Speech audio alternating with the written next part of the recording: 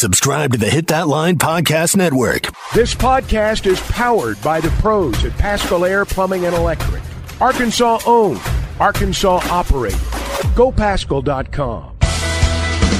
You're listening to the Bud Light Morning Rush Podcast. Bud Light, proud sponsor of Arkansas Athletics. I'm always high on the Hogs, guys. I'm high. Well, I'm not high right now, but the day is young. My odometer's way up there. I'm that 2018 that's already got 130,000 miles on it. The Razorbacks rush across the field to get that boot. Tommy, Chuck, and Ty, you guys are the gold standards of sports talk radio. He bleeds Arkansas. Ty's got good hair. Chuck, how's your Thursday treating you thus far, man? Well, it's about an hour old. So far, so good. You got a coffee in or two? How many? I do have coffee. Have coffee, yes. Good. So, all systems go. Well, the guys were off yesterday, and Tommy and I were kind of joking around this morning what our day off looks like. I can't ever sleep in on my days off. What does a day off in the life of Chuck Barrett look like? Well, I can't sleep in either, but I can get lost, and I can disappear for a day. No, if I have a true day off, you're going to have a hard time getting a hold of me. But, I know you can, and you'll know I'm looking at your number. But that doesn't mean I'm going to answer. Yeah. So, that's a true day off. But in the modern world, it's hard to have that. Yeah, that's what we're talking about. Just with the technology, these players with iPads, and you were talking about Johnny Manziel, and they log the minutes you're actually looking at video away from the facility. 0.0. Yeah, you're kind of tells you why he's doing what he's doing now and not playing football. Yeah. So I don't know. That stuff will carry you for a while, but not forever. It goes on that unwritten resume that follows you. That you didn't write the resume. Your former coaches wrote it for you when they ask around about you. That's on your resume. Yeah, he, man, what a great college football player. Sandlot All-American. Maybe the greatest Sandlot football player to actually play organized football. And I don't mean that in a belittling way. I'll never forget the play where, he's running in circles. And our guys are chasing him, and it looks like the Keystone Cops out there. And I'll never forget that play. That, to me, was the defining play of that season.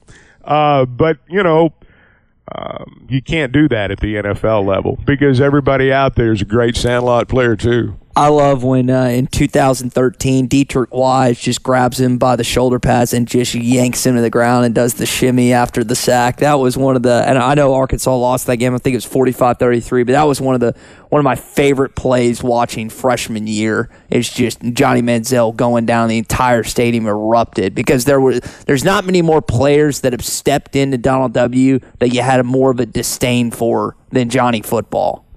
Here's the thing, though. You were talking a little bit earlier about A&M and their conference improvement, and we mentioned that the other day when we were talking about the teams that have switched and actually improved their records.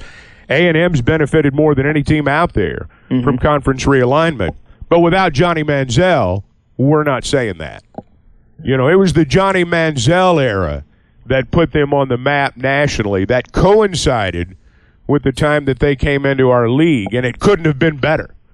When A&M beat Alabama, when Johnny Football beat Alabama, a star was born. And Texas A&M took giant steps that day as a football program. Now, I'm not sure that they're really as good as a lot of the national people have proclaimed them to be the last couple of years, but they're still good. I'm not going to laugh because, it isn't like we've owned them. So I'm not going to say anything bad about what they've done.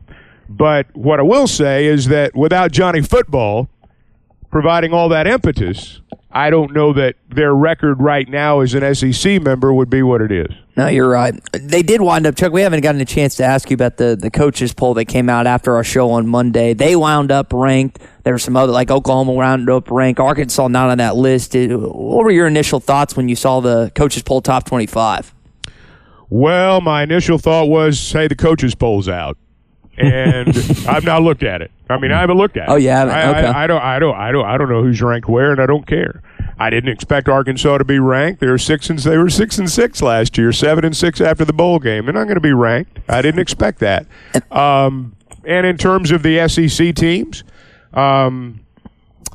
I'm not going to pronounce Alabama dead.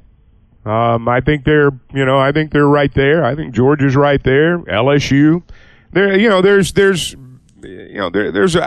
was LSU, fifth? Third. I think Bama, I saw that. No. Bama was fifth. No, you got that Did I backwards. switch it? Yeah. Yeah. Bama was third, LSU was fifth. My bad. Tennessee was 10th. I looked at it enough. Oh, now I can't believe anything you say. Oh my gosh, Chuck. Well, what is the truth around here? What I'm saying is LSU might have been ranked a little bit higher than some people thought they should have been. Okay. But yeah, I got no problem with it. Well, to your point about Arkansas, Tommy, Oklahoma finished 6-7 last year, and yet they find themselves there. But it's the Oklahoma brand name that gets them on that list. And I know Venable, there's an expectation they'll be better this year, but that's why Oklahoma's up there, because of that sure. name. And look, that happens every year. Yeah. There are always going to be brand names that are there. Same in basketball, same in baseball, same in any sport where you have a poll. Mm-hmm. Because most of these, there's so many unknown commodities out there. Yeah. And most of the guys who are voting on it, frankly, don't know a whole lot sometimes about who they're voting for. So Tom Murphy will be with us in the next hour. He, to my knowledge, he still votes in the AP poll. Oh, he does. I wonder what kind of cues those voters, or if he does, do they pay much attention? Do they use that as a guiding post for their ballots in their first ones? It hasn't come out yet. I just wonder how much they lean on the coach's initial poll for their AP poll. Well, they probably do. And they may not admit it, builds. Yeah. A consensus builds during the offseason anyway. Mm-hmm. The media days feed the coaches poll. The coaches poll feeds the media poll. It's preseason hype. I mean, everything feeds off one another. My guess is, and I suspect this is true, most of these AP voters take it very seriously. They do try to do their research. They do view it as an honor, and see themselves, I'm sure, in some cases, as a small custodian of the game. I think they do take it seriously, but also know the rigors of covering a team during a season take over. And I do think, as seasons wear on, guys, I got to tell you, and I'll be perfectly honest with you, there are things during the football season that I have to do on Sunday. I'm always fired up about that in September. I'm going to tell you, middle of November, I'm not fired up about it anymore. And, it becomes a job at that point. And I think that probably happens for some of the voters too. But I think the preseason poll is just the culmination of consensus. Both the coaches and the media days, fans, talk radio, TV. I think it all helps build a consensus, and I think that's how people vote. And sometimes they're right. They're safe bets. Sometimes they're wrong, because some of those bets aren't safe. Yeah. I know that was a conversation held on Paul Feinbaum this week with his audience, being that there is, I think, 6 SEC teams that are in that top 25. He had Greg Sankey on this week, and there's plenty of things that they had him on for, I think, 3 segments.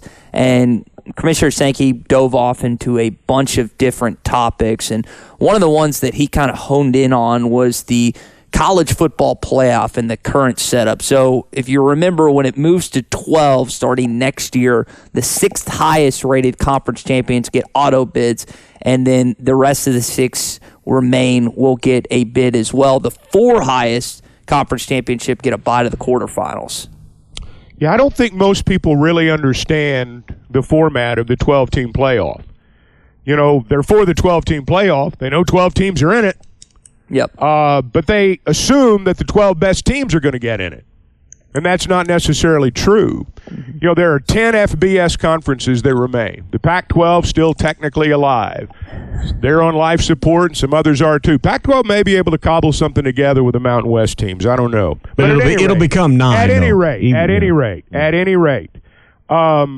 whether they're 9 or 10 or whatever, I don't think this should just be glossed over. The 6 highest-ranked conference champions get automatic bids. 6 conference champions get automatic bids. We're moving toward the big 2.5 is what we're moving toward. Then the field's going to be filled out with the 6 highest-ranked teams that remain. But here's the rub, and here's what's got to happen, and here's what's got to change, and here's why the format's already obsolete. If Alabama and Georgia finish 1-2 in the poll this year, or that year, any year, they both have one loss. They're clearly the two best teams in the country. Georgia's the 1 seed. Alabama's the 5 seed. They don't get a first-round bye. A 9-3 or an 8-4 team out of one of these other conferences is going to get a first-round bye. Now, we are going to enter a time where I suspect we are going to go many, many years between the time a national champion west of the Rockies wins the championship and then another one follows. I can't tell you a team west of the Central Time Zone that's going to win the national championship in football over the next 10 years. USC doesn't play a lick of defense, so you can get right by them. They're not going to win the national championship. They're not going to win the Big Ten. They're not going to be in the football playoff as a result of moving, in my opinion. But the college football playoff format is already obsolete, and we're not there yet. That's what realignment's done. I mean, they're going to have to blow it up. You're going to have to blow it up and start over. The only thing that remains is 12 teams. Now, I'm of the opinion that if you're going to have all these super conferences and you have 2, 3, 2.5, whatever you want to put it, if you're going to have a real playoff, you need to have the 12 best teams in the country play. Period. End of story. If you're trying to protect these lesser conferences with the idea that it preserves the game's already been blown up. Game's already been blown up. Conference realignment's blown it up. Now the college football playoff's got to react because the way it's set up right now, it will not work. Hey, real quick, Ty, keep in mind, Bill Hancock is stepping down from that role. It's a transition year, so you're going to have new leadership with the college football playoff. Now, there's a board, there's a lot of people with hands in that pot, but there is a change with the leadership of the college football playoff structure. Yeah, that's it, Tommy. That was one of the things I was going to bring up, and I think to get to this point, they had to set it like it is, based on, if you read between the lines, between some of the comments that Sankey made and some of the other commissioners, that was to get to the 12-team playoff. They had to put in these qualifiers, but now it's changed. No, yeah, that's what I'm saying. Now it's changed at this point. Now I would disagree with you a little bit about USC with a 12-team. I would probably say that's true to a 14 playoff, but USC is going to be able to find itself with the recruiting, with the money. They're going to get into a 12-team That's not really the point of what I was talking about. That's a sidebar. We can debate whether USC is going to win the title later. What I'm saying is that the format in its current structure will not work. Right. Will not work. You cannot have 6 conference champions get automatic bids into the college football playoff when only 3 or 4 of them are even halfway legit. But you're going to the issue with that is, and I agree 100%, you're going to have Greg Sankey and the Big Ten commissioner, the newest Big Ten commissioner, whose name's escaping me. They're going to be pushing that. Those are 2 guys. No one else is going to push that. The other college football, you're 100% right. I disagree with that. No. I disagree. They're not going to have a leg to stand on, Ty. They had a leg to stand on last time. They don't have a leg to stand on now. All the teams are gone. They've been consolidated. They've been consolidated. The only one that's gone is the Pac-12 at this point. The ACC is still alive. The Big 12 is still alive. So, and I know that the college football. I'm including the Big 12. I'm including the Big 12. 2.5. Yeah, but I still think that their commissioner is Brett Yormark or whatever. He is. I don't know if he's going to be convinced to again push it to that point. I'm curious what his comments would be. See, here's the thing about the Big 12. They're adding a lot of teams, but they're not really adding championship contenders. That's fair. Yeah. They're really not. They're just adding a bunch of teams. I mean, look, I still keep up with Gus Malzahn and UCF, but do you think they're going to come into the Big 12? And I mean, these schools that they're bringing in are good programs, but they're not.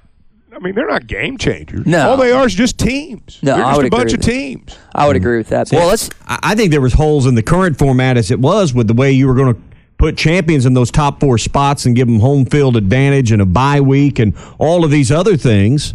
based on being the conference champion of a much lesser league. There was already problems with the format before this happened. Yeah. I agree with that, but Ty's right. That's what they had to do to get it done. Mm-hmm. But we're in a situation now where if you really get right down to it, all the work that the college administrators, college football playoff, all the work that they put into coming up with the college football playoff as it's formatted now was for naught. The only thing that they really decided when it's all said and done is we're going to have 12 teams. Because everything that's happened since then, I'm not saying that it was within their control. I'm not saying they did a bad job. I'm just saying that as it's turned out, the last 3-4 years, with all this realignment now, we're right back to the point where all we've really done is decide we're going to have 12 teams. And once again, the devil's going to be in the details. And this time, these conference commissioners and university presidents from lesser leagues, obviously lesser leagues, they're just not going to have a leg to stand on this time. And the college football community is not going to support them this time.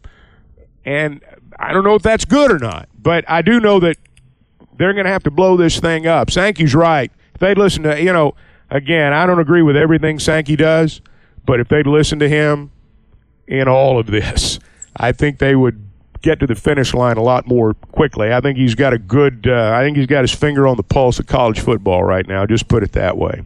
One of my favorite golf courses in Arkansas is the Creeks, and that's where Bobby is right now in Cave Springs on the McClarty Daniel Hotline. Bobby, welcome in. You've got some thoughts on this playoff format this morning. Okay, now, Chuck, tell me, in the format for playoffs for the National Football League or the Major League Baseball, do we always have the best teams in that sport playing in the playoffs for championship? No, but you've got a lot more balance in those leagues now than you do in college football. But how many times has the wild card in Major League Baseball won the World Series championship? Because clearly those teams weren't the best in baseball all year. We have a system that has got the best two college football teams to the national championship, really with the exception of some overrated Big 12 teams. Most of the time, it has been exactly right. But what everybody pined for is more teams. And frankly, what they're pining for is we don't always want to see Alabama and Georgia playing for the championship. And as you point out, we're going to have a lot of pretenders in the playoff field for those teams to weed through to get to the championship. But what everybody wanted was more teams. And apparently they don't care about the caliber of those teams. I think one of the things that's going to be interesting to see in the way they come up with this format is that the thing that you do not want is for your first-round games to be ho-hum affairs. Mm-hmm. You don't want that. You don't want people to, wait until the semifinals before they really sit down and watch an entire game. You may have some dud games. If you don't get this thing formatted right, if you don't find a way to at least get the bulk of the 12 best teams in the playoffs, are you kidding me? You're going to have, let's say the Pac-12 cobbles together what's left of the Mountain West. They still call it the Pac-12. You kidding me? You think that team's going to have a prayer? Yeah. They're going to get crushed. They're going to get beat by the third-place team in the Big Ten or the SEC. And it's not going to be entertaining television. Well, that's kind of my worry on it. And I'll tell you what else I worry about for college football, and I'll be quick here. Believe that or not. College basketball is going to become the only sport of the big three, football, basketball, and baseball, where you actually compete for a championship, East Coast, West Coast, Southern border, Northern border. Last year in college basketball, you had two teams from South Florida, one from San Diego and one from Connecticut. The way college football is realigning itself, that has no chance to happen. The only team west of the Rockies that's got a prayer is USC, and we can debate that on a different day. College baseball, the one thing college baseball has going against it is that there are teams in certain parts of the country that, because of the climate, cannot compete. They can't field. They can't recruit. They can't play because of the weather. College football, we are becoming a Central and Eastern time zone sport in terms of the dominant teams. You may have one or two from the western part of the Big 12 get in every now and then, but it's not going to be very often. USC, in my judgment, is not going to win the Big Ten very often. And my point is college football is going to be passed by college basketball in terms of being the sport that people compete for coast to coast. I think there's a regionalization of the game that's going to be the natural result of this realignment, and I don't think that's healthy. I never thought I would see the time when West Coast college football would be completely irrelevant. Now, that may be fun to dance on their grave, but it's not good for the college game. It's just not. Well, to that point, you haven't had a West Coast team make the college football playoff since 2016. So I would argue you're already there. This realignment, you're already there. Yeah. And 6-7 years, you're there at that point. Yeah. During the summer months, I know many of you are active, going to the lake, going to the beach. And if you want to live a healthier lifestyle and look better on these occasions, then I've got just the meal kit for you. It's Factor, America's #1 ready-to-eat meal kit. And you can get 50% off your order right now using the code HTL50. Just go to factormeals.com/HTL50 and get 50% off. You're going to save trips to the grocery store. Your meals are going to be ready in about 2 minutes. They're fresh, never frozen. Plus, they have over 34 weekly restaurant options like bruschetta shrimp risotto and grilled steakhouse filet mignon. They have keto, calorie smart, vegan, and veggie options. Don't forget about breakfast and start your day right with Factor. Take 50% off right now. Factormeals.com/HTL50. That's factormeals.com/HTL50 and get 50% off. Call or text the McClarty Daniel hotline at 877-377-6963. McClarty Daniel, a vehicle for every lifestyle. When you're looking for a new car, you want to shop for a vehicle you love with an organization you trust. You've probably heard that McClarty Daniel means making deals, but what I'm inspired by the most is that McClarty Daniel means making a difference in our community. When you buy a vehicle with McClarty Daniel, you reinvest right here in the community, in our schools, in our little leagues, in our food banks, and our people. So you're not just making a purchase, you're making a difference too. Come see us at any of our 6 locations in Northwest Arkansas. BetOnline is your #1 source for all your betting needs. Get the latest odds, lines, and matchup reports for baseball, boxing, golf, and more. BetOnline continues to be the fastest and easiest way to place your wagers, including live betting and your favorite casino and card games available to play right from your phone. Head to the website or use your mobile device to sign up today and get in on the action. Remember to use our promo code BELIEVE, that's BLEAV, for your 50% welcome bonus on your first deposit. Bet online, where the game starts. You're listening to the Bud Light Morning Rush Podcast. Bud Light, proud sponsor of Arkansas Athletics. Tom Murphy, who now joins us, is going to be out there at practice watching the guys in full pads. Tom, you've done these for a number of years now. What is the main difference you've seen when they transition from just kind of shoulder pads, shorts, and T-shirts to that first full day of pads in fall camp? Morning, Ty and Tommy, Chuck. I think Sam has instituted a level of practicing that brings physicality even to the spider pads and then even to just shoulder pads and shorts. I mean, they're colliding, the linemen. But yeah, you can feel it. The thud seems to pick up just a little bit more when it's full pads. They're not going to tackle to the ground a whole lot, but the older I get, the more I'm just like, oh man, nobody get hurt. And I would say that if I was covering any team in the country's practice. But football is just so physical, and when you got 300-pound offensive linemen hitting on 3 or 4 300-pound defensive linemen, and then backs are trying to squeeze through there, and linebackers are filling the gaps, there's just going to be collisions and guys falling down and all that. But to answer your question, I just think it's going to be spirited because they demand that running on and off the field. guys run into the ball. And you heard Dwight McLaughlin echo what coaches tell players all the time. What he wants to get better at is when he's away from the play that he runs over and gets involved in the tackle. You never know when your hustle can result in a prevention of a touchdown or something. So if you got all 11 guys on defense doing that, everybody hustling, that improves the spirit of your practice. You kind of alluded to something there. Pittman's talked about the physicality and the up in that all offseason, spring, fall, and that's just something they've had a focus on really since the end of that Missouri game. How do you couple that with not suffering the injury bug? I mean, that's got to be the back of his mind. It's like we got to be physical leading up to the season, but we can't have the same decimating injuries we had last year. Right. Well, you can't predict them. You do have to go physical. So really, you do hear coaches all the time, stay up, because such a percentage of injuries happen when some lineman gets off balance, it gets pushed down and falls on someone else's leg or rolls somebody up. And it's going to happen basically in every camp across the country. You just hope that a guy gets a sprain instead of a torn ligament, that kind of thing.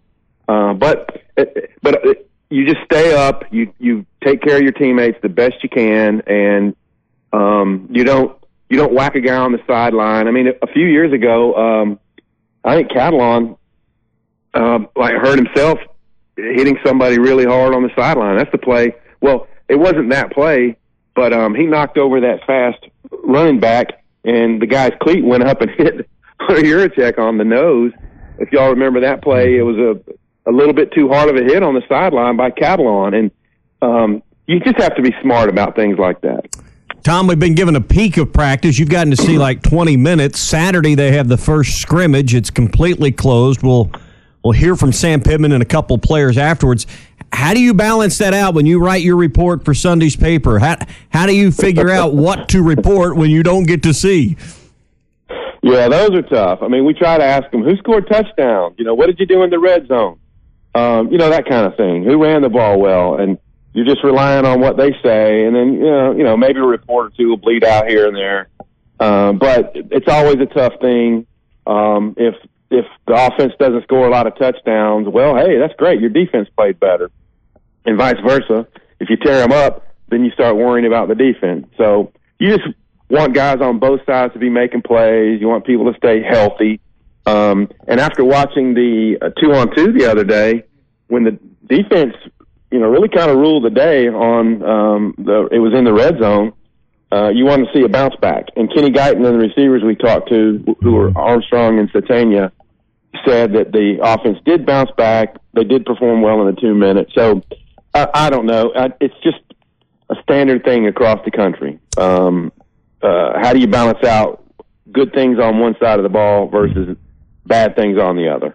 Tom Murphy with us on the McLarty Daniel Hotline. The coaches poll came out earlier this week. Now, you vote in the AP poll. How much do you lean or use that as a guidepost when you put your first ballot together? Well, we had to have ours submitted about close to 8 or 9 days ago. Okay. So we voted before the coaches came out. All right. Our polls were supposed to be in, but I don't think the polls are going to be vastly different. And, I think if people are honest with each other, they look at the other poll, and if somebody has Penn State down around 10 or 11 and the coaches have them at 5, then I think, the AP voters will go, what do the coaches know? And pay more attention, and, if Penn State gets a big win, things tend to level out. There's always going to be a few outlier schools and voters. I think there's some AP voters who love the criticisms and people calling them out, because there's a few across the country year after year who have outlier schools, and they'll vote somebody way up that everybody else has down and things like that. So, Tom, the question I would pose off that, if AP voters are potentially taking stock in the coaches having teams certain places, should Arkansas fans take any stock in the fact that they weren't in the coaches' top 25? Well, if you mean that they won't be in the AP poll, probably so. There's a few voters across the country you see who really, they like Sam Pittman. They like what he's done. The fact that KJ Jefferson and Rocket Sanders make a great 1-2, with a decent number of returning starters up front. that they might consider Arkansas. I certainly considered Arkansas, and when the poll comes out, if you want to ask me on Tuesday, I'll tell you what I did. But there's going to be a goodly number of SEC teams. LSU and Georgia and Alabama will probably be all top 5, 6, 7. And then you're going to see Tennessee probably, the lingering effects from last year in the poll. And Texas A&M, I believe, was 25. And they have a chance, I would think, to be in the AP poll as well. With LSU, Tommy and I voted them in the West to win at SEC Media Days. Are we and so many others putting too much faith into Brian Kelly in year 2? Because some people think they're very overrated heading into this year. Well, everybody's opinion is fair play right now before there's been one game. I voted for LSU number 1 in the West as well. They have a returning quarterback in Jaden Daniels. When you look at their skill players, they're loaded at receiver. They get the D tackle back, who is a difference maker to pair with I think it's Wingo. Makai Wingo, yeah. Up front. And so their D tackles are going to be legit. They're going to have speed and all that in the secondary. And if Brian Kelly led them to the SEC championship game in his first year, why couldn't he do it in his second year? I mean, I'm not putting the Brian Kelly component to this. Is he's a really good coach. He has great talent. They overcame a loss to Florida State that could have set some teams back and got better and better. Now, they had some eye-opening losses. The Tennessee loss was, wow, how did that happen? And then they lost at the end to A&M. So they're capable of basically laying an egg. But they got up, and they beat Bama. They survived this game in Arkansas with, cold weather conditions, out of their element. KJ is out of the game, and they just had a really good defensive game plan, and they won this game. But Alabama will probably be very much gunning to get back to the top and beating LSU. But I thought with the amount of returning talent they had, and I don't see that Brian Kelly is a step down from a top-tier coach, that they should compete. Tom Murphy with us on the McClarty-Daniel hotline. All right, so you got the scrimmage this weekend. You got one the following weekend. What are you expecting or wanting to see out of camp over these next couple of weeks as they move closer to what will be game prep week coming up in about 10 days? Well, this is probably right out of the Sam Pittman playbook. Stay healthy. That's number 1, man. Keep all your key dudes healthy. And then just, make sure you determine your cover corners. And then he's hinted at this, and so did Darren Wilson, who possibly could move over to the nickel. Jalen Lewis is your starting nickel right now. He's a redshirt freshman. We've seen him make some plays out here. And just like any corner or cover guy, make plays, give up plays. But do they want a more veteran guy? So I think they would love to see Snacks Johnson move over to nickel if they can do it.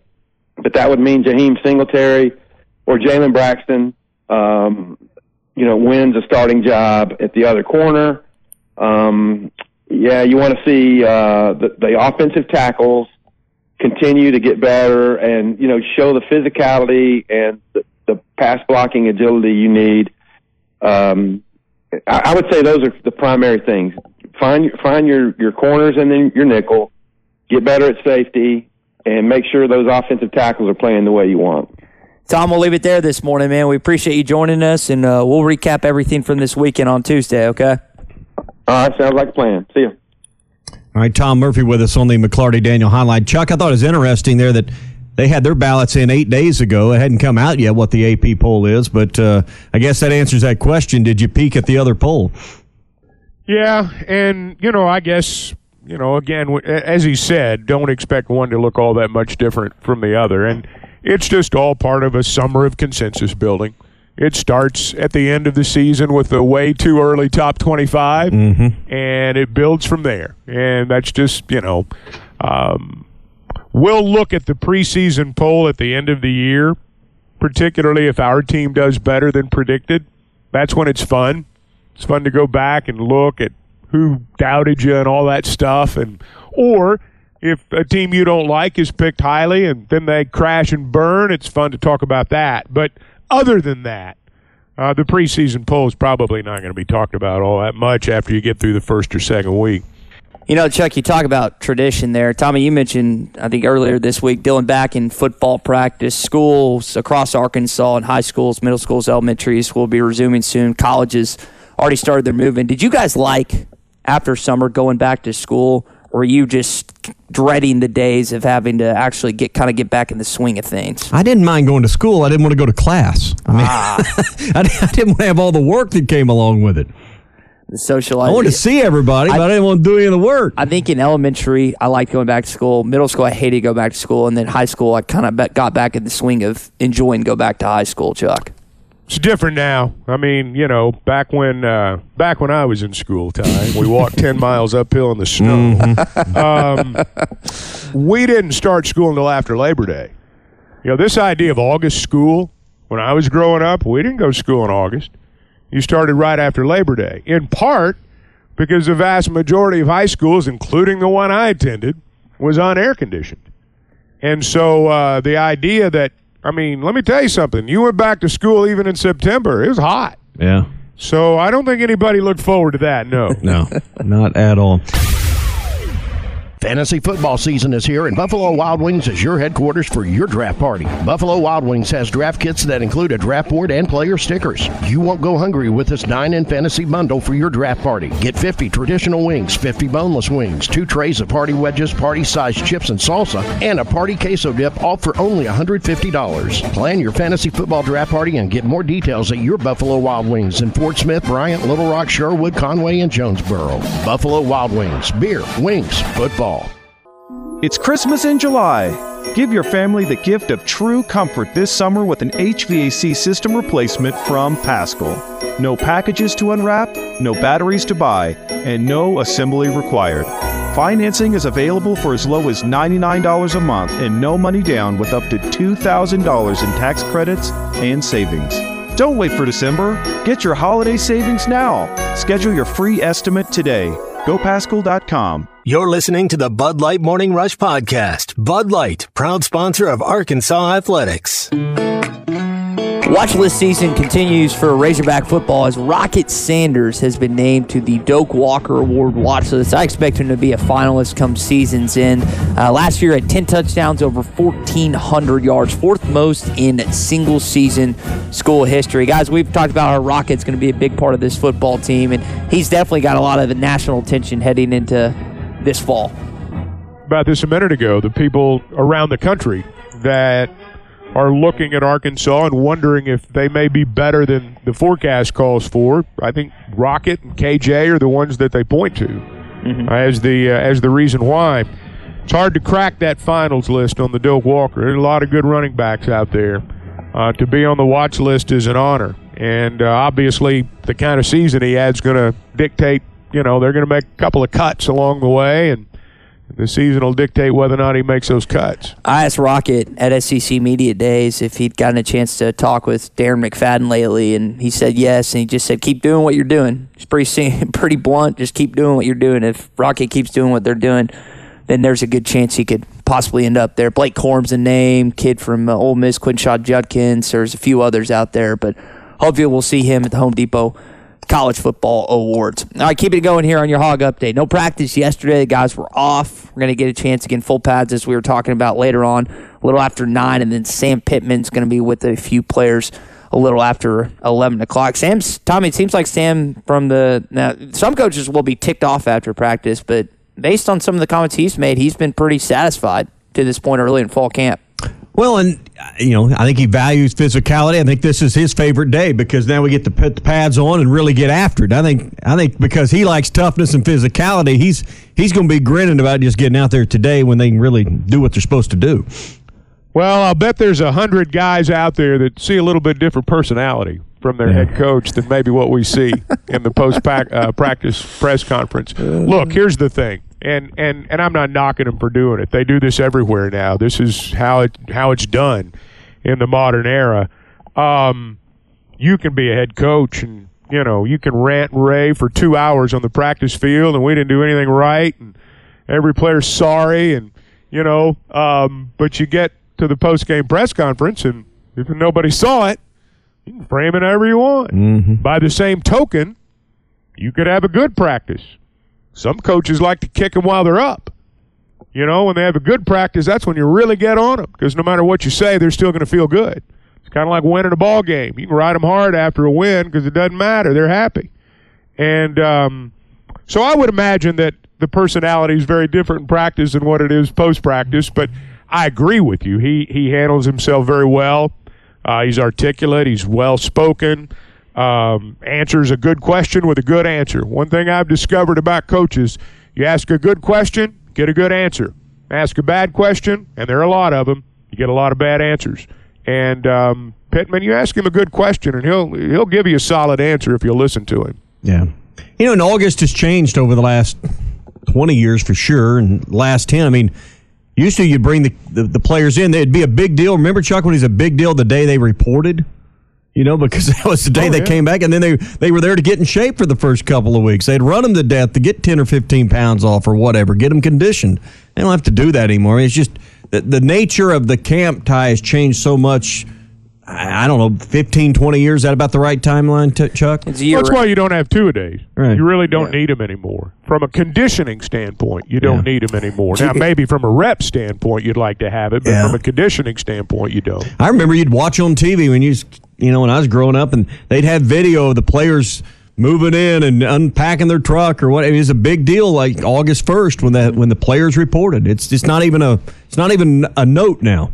Sam Pittman mentioned earlier this week, or maybe it was last week, that there was even 3-a-days that he went through as a coach at one point, which is just it's again gone by the wayside, because football's not that it wasn't a year-round sport before, but it's just a little different now. Well, they were not on, some of the old-timers could probably fill us all in on the details, but I don't think these guys had scholarship money 12 months out of the year back then like they do now. There certainly wasn't NIL. What you hoped, I'm sure, back in the old days, because I've heard them talk about it, you hoped that kids would go home, haul hay in the summer, make some money, and come back in shape. Mm-hmm. A lot of times that happened. Back in the day, most of your team was farm boys from eastern Arkansas. So, back then you could count on a good number of them coming in shape. Now, I mean, if you're not in shape, if you've not gone through the summer workouts, if you've not been there, you're not even going to be on the depth chart. Yeah, you're going to start at the bottom is what I'm saying. Tommy, when I report back on Monday, I'm not going to be in shape. I'm going to be bloated. And I'm going to be out of shape, out of whack. Me and Chuck are going to weigh you in on Monday morning, as opposed to today when you're athletic. And Thank you, Chuck. I think what he says is he's going to be well hydrated for the weekend. I think is what he's trying to say, Chuck. What are you doing this weekend, Ty? What are you doing? Going to Charleston, Arkansas, Chuck, for the weekend. Really? No, Charleston, South Carolina. Well, good for you. I hope you have a great time. Thanks, man. We got a wedding? Is that the story? Bachelor trip. Bachelor party. Prior to the wedding. Bachelor parties are 3-4 day events now. When I was young and in that, getting married stage, and my peers were as well, you had a bachelor party on that night. Mm-hmm. And you went to wherever you were going to go, and when you went home, it was over. Now you got to rent a house. Got to fly your buddies in. Got to stick around for 3 or 4 days. Well, we got birthday months now, Chuck. I mean, we got birthday weeks and months and all sorts of stuff. Unbelievable. But gender it reveals. Sounds like you've got a weekend extravaganza planned. How many gender reveals have you been to, Chuck? I'm excited. I have not been. I've told you this. I have still yet to go to a gender reveal. That's a lie. I legitimately haven't. You took off. You put that on a form. That's why you needed a day off, is to attend a friend's gender reveal. Yeah. No, I still haven't gone at this point, but legitimately. But that's I guess it's a little different now, man. Listen, my generation, the men too are coddled, so I'll put it bluntly. We're not as tough as you guys' generation. What's your generation, Tommy? What are you called? The smarter than you generation. How about that? The listen to me generation. That's I don't know. exactly X, right. Y, I don't know. It's one of them. So we're millennials, and we do disservice to our country. It's been downhill since World War II. The greatest generation. It's been downhill ever since. Let's be honest. No pushback on that. That is your Hog update and Bachelor Trip update, brought to you by our friends at Mr. Sparky. You don't have to put up with any malarkey. Call 888-8-SPARKY. Honestly, Chuck, you kind of intrigued me with the so what would a bachelor trip look like for a friend of Chuck Barrett? What was the? Well, I'm 60 years old, Ty. So if one of my friends gets married, there's not going to be a bachelor party. A little different now. I mean, if I was your age, it'd be different. But I don't live in that world anymore. At Chuck's age, it's a round of golf, a few beers, and off to bed by 9 o'clock. So if I've got a friend at 60 years old that's getting married, hey, good luck, man. Yeah. I mean, that's it. Hope it works out this time. Yeah, really. Hey, third time's the charm. Well, I thought that the last time. That's about all you say in a situation like that. Man. I mean, you're not going to go have a bachelor party at 60. You kidding me? You go catch the What's that 4 movie? o'clock buffet. Last Vegas. You're that's home by 8. Go watch that movie. I think it's called Last Vegas. Yeah, it's got Morgan Freeman and is it Tim Robbins? Yeah, that's a good one. Hey, we got a lot more people listening to this show that go to bed at 9. Yeah. Go to bed at midnight. Exactly I promise you.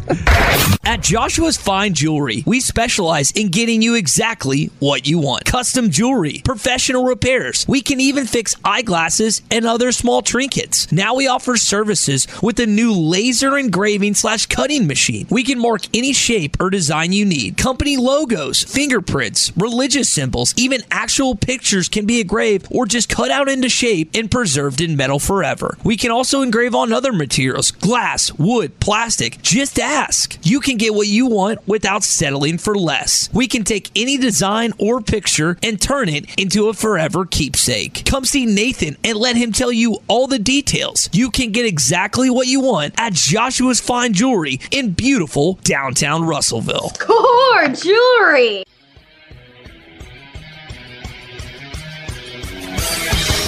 Have you tried Benville Brewing's new Space Goose Hazy India Pale Ale? It's handcrafted in Arkansas. You'll taste the great tropical citrus, including the passion fruit, the guava, and pineapple. It's creamy, zingy, and zows the taste buds. It's weird, wonderful, and wacky all at the same time. Try the new Space Goose Hazy India Pale Ale from Benville Brewing.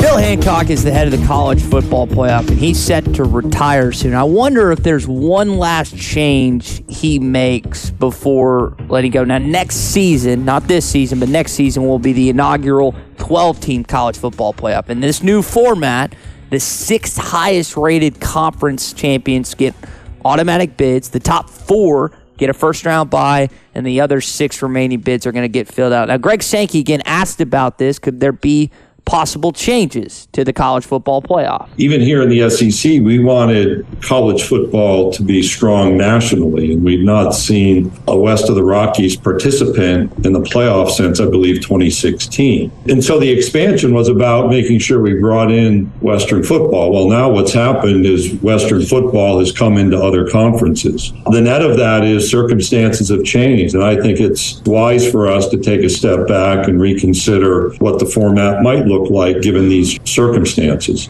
Chuck, you kind of made that point earlier, not knowing the outlook for USC and Oregon moving forward, who have been contenders at points for the national championship. This is going to be very interesting the next 10 years, what this looks like for the college football playoff, especially if they don't make any changes whatsoever. Oh, they're going to make changes. I mean, it's obsolete right now. It's already obsolete. You can't have 6 automatic bids from conferences anymore. I don't think people really have paid close attention to how this thing's going to be formatted. I mean, you're going to have, you're going to have some teams in there seeded 1 through 4 that, 3 of them may not be as good as the 5th seed. You don't have 6 conferences out there right now that are worthy of an automatic bid into the 12-team playoff. And that's what the current format calls for. And there's not 6 conference champions out there that are legitimate title contenders. And the 4 highest rated conference champions get automatic buys, which means if you've got 2 teams, let's say your top 4 teams, 2 from the SEC, 2 from the Big Ten, or maybe 3 from the SEC, 2 from the Big, however it lines up. If you've got 1 and 2, Georgia and Alabama, Georgia's going to be the 1 seed. Alabama's going to be the 5 seed under the current format, and they've got to play a game. They got to play a first-round game, whereas you could have a team from an FBS conference, not necessarily what we term a Power 5, but just an FBS conference, they're among the 4 highest rated. Well, they get a bye.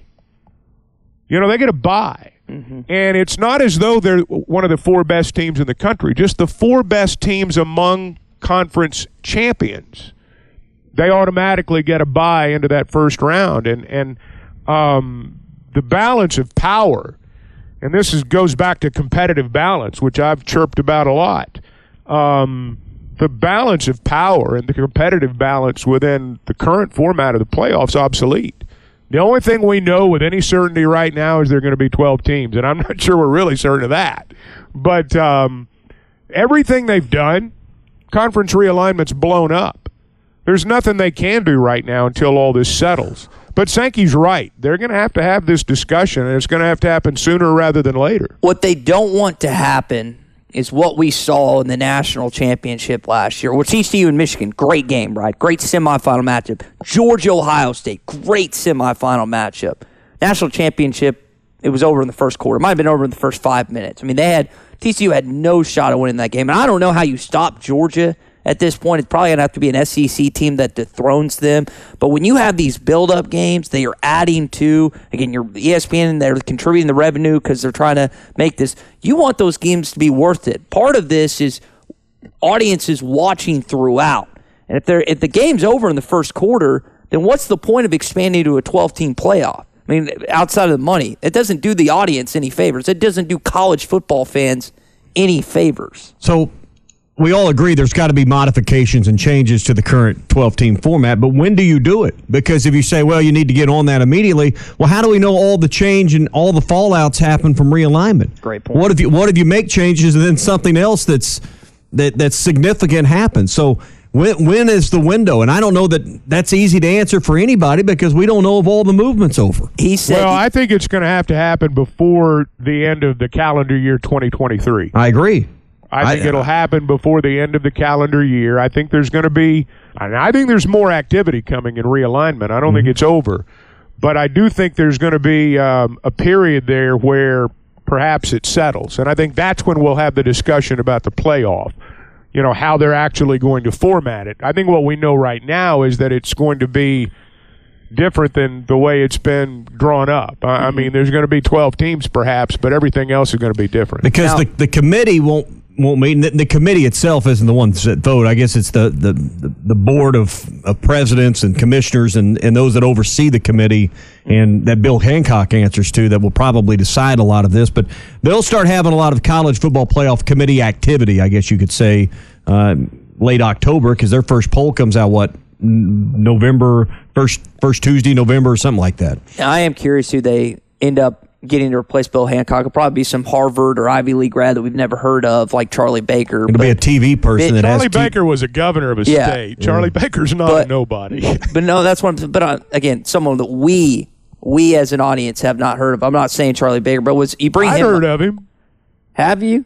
Well, I would say yes. 99% of our audience has not heard of Charlie Baker. I don't think you're right, but that's beside the point. Go ahead. Prior to him being named head of the NCAA. But to that point, to Charlie Baker, Greg Sankey made a good point when talking with Paul Feinbaum is that Baker doesn't have, and the NCAA doesn't have any jurisdiction how this plays out with realignment stuff, right? And I thought, and I didn't, again, I wasn't too familiar with the logistical and the terms on that, but they have no say whatsoever on what the Big 12, ACC, Pac-12, SEC, Big 10 do.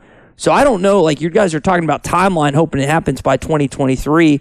What happens if someone changed their mind in 2024? Now, contracts and stuff, again, have to be factored into all this, but what happens? What do you mean change their mind? What do you mean change their mind? Something like a team could be headed towards the Mountain West out of the Pac-12 and they ultimately decide to go to the ACC. I mean, there's so many variables that I think have to be considered with this. Well, that's why they're not going to decide it today. I mean, we're talking about it as, it's going to come. We know that. But I don't think anybody thinks it can be done now because there's still more to come.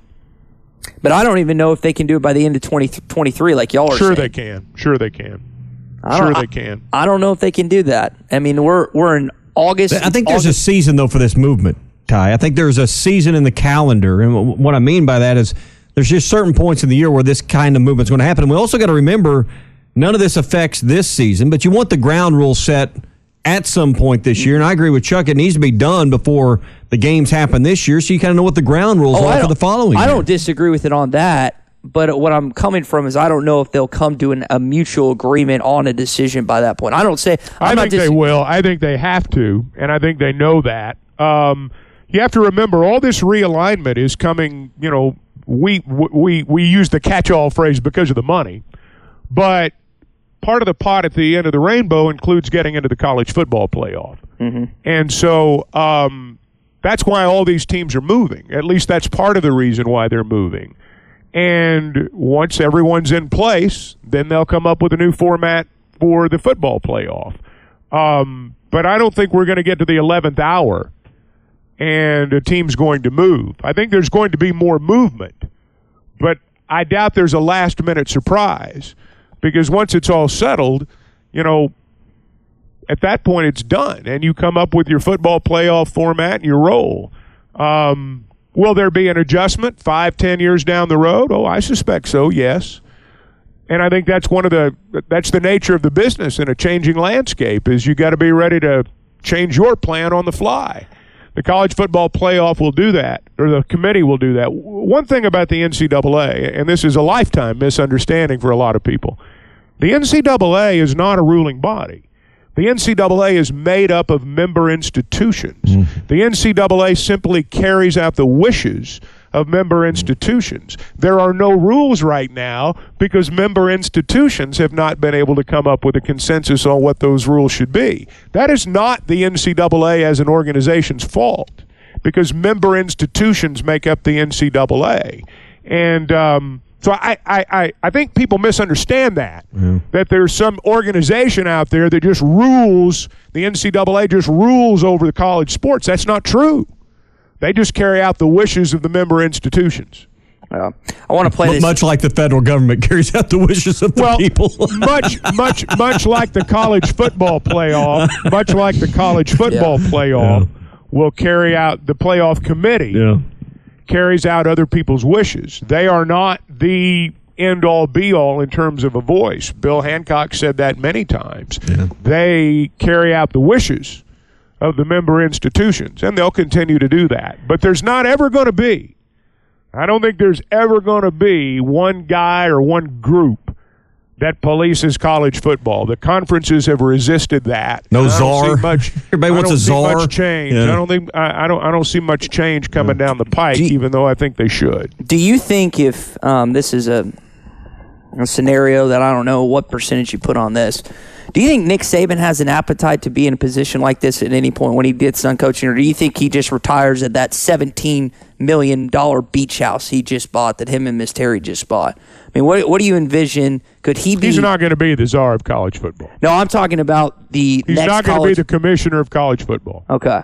I wish he would be, but I don't. You can't see him in a role something like that. What about you, Tommy? I think football furor rolls off the tongue, maybe football a little furor, but no, he is not going to do that. So, all right, let's play this. I want to play this other clip. So, when asked about the preliminary conversations with a possible change in the college football playoff, here's what Greg Sankey said about how the bracket is seeded, particularly the adjustment around Notre Dame remaining as an independent, not having that top 4 seed status. Those matters need to be really dug into and understood. And to the extent we'll have clarity soon on the number of conferences, I think that can help inform our conversations. If we don't have clarity, those issues around format, seeding, placement of teams will be probably a bit more drawn out. So, again, he's talking about the timeline of what that looks like to this point. And the Notre Dame aspect is interesting because even if Notre Dame was to start the season 12-0 next year,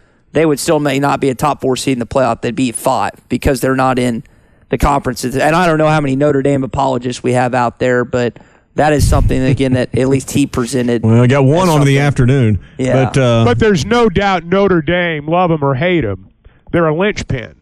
They are one of the linchpin programs in this. Mm-hmm. And when and if they decide to make a move, it will obviously be monumental. I read an interesting article where Dan Mullen talked about how if Notre Dame had picked a conference 4 or 5 years ago, a lot of this realignment might not be happening. I don't know if I agree with it or not, but he makes a pretty good point and goes on through the art. It was an interesting read. But Notre Dame's the linchpin. There's no doubt about this. And if the reports that we read are to be believed, they would like the ACC to pursue Stanford and Cal. SMU's trying to buy their way in, and they might be able to pull it off. But ultimately, I don't know. There's a lot of different scenarios out there, but Notre Dame, without question, is a huge domino that is yet to fall. Yeah, and he mentioned, Chuck just said the SMU thing real quick, so Ross Dellinger had this in Yahoo Sports. SMU is trying to join the ACC, according to his reports, by giving up 5+ years of money distribution. Cal and Stanford, like you were talking about, would get about 60 to 70% of the share, but that's incredible. They've been trying to join a Power 5 conference for quite some time. We know what they were in the Southwest Conference, but that's crazy to me, that idea. They're looking for a place to land. It's Yes. the same reason Washington and Oregon went to the Big Ten for a half share. They're looking for stability. Some of these schools made the move simply for money. What's happening right now, though, is it's survival. The teams that have gotten the great deals, they've already gotten them. The ones that are left now are scrambling for crumbs. Yeah. And SMU's trying to find a place to land. And the only thing they've got going for them is a rich alumni base. I mean, it just really is. I want to apologize to the Mouth who's in Stuttgart this morning on the McCarty Daniel hotline. Thank you, Brent, for staying with us. I lost my track of time this morning, but appreciate you hopping on with us. You've got some thoughts on fall camp starting today with the full pads. Oh, yeah, and while the Mouth was on, he also had some thoughts on, I believe you said that Bill Hancock is retiring? That's February 2025, if I remember that right. Hey, I got a question. Why would he ever retire? Because he doesn't have to do anything. He's only on TV once a year, and he always looks like the cat that swallowed the canary. Why retire? Well, I think he does a little more than just appearing on TV once. Because he's hit his number and he's ready to quit. Yeah. Same reason everybody retires. Come on, Chuck. You, Ty, and Tommy do more in a day than Bill Hancock does in a year. But I am. I don't know about that. I got paid by Bill Hancock, Brent. We're the hardest working men in radio. Okay, take that as a compliment. But I am ready for this talking season to be over and for the Hogs to apply the pads. It's time for us to see what will be seen, and I couldn't be more ready for it. While I was waiting for you guys, I was able to have a heater and play solitaire. So what more could a man want? Man, it doesn't get much better than that. Well, Brent, we appreciate the call. I think everyone feels that same way that you do. Again, 23 days out, full pads beginning today, and we appreciate the compliment. Tommy, what does that mean, hardest working men in radio? That's still not very hard working, is it? And that's... I don't know. I've got sweat on my brow right now. Do you? I'm busting it over here. I don't know about you. I guess my back's sore. Yeah. I guess I just need to put in more effort. I need to learn a little more from you two. We'll talk about that during the break. One thing to point out about the college football playoff and Bill Hancock, that is largely a service position. Bill Hancock's background in college administration, sports information, it's a service type position. So the idea that whoever is the president of the college football playoff is some kind of ruler over the college football playoff, that's not true. You're an administrator, yeah. This podcast has been presented by BetOnline. This podcast is an exclusive property of Pearson Broadcasting. It may not be copied, reproduced, modified, published, uploaded, reposted, transmitted, or distributed in any way without Pearson Broadcasting's prior written consent. Subscribe to the Hit That Line Podcast Network, the best podcast in the Natty State. Just search Hit That Line wherever you listen to podcasts. Thank you for listening to Believe. You can show support to your host by subscribing to the show and giving us a 5-star rating on your preferred platform. Check us out at Believe.com and search for BLEAV on YouTube.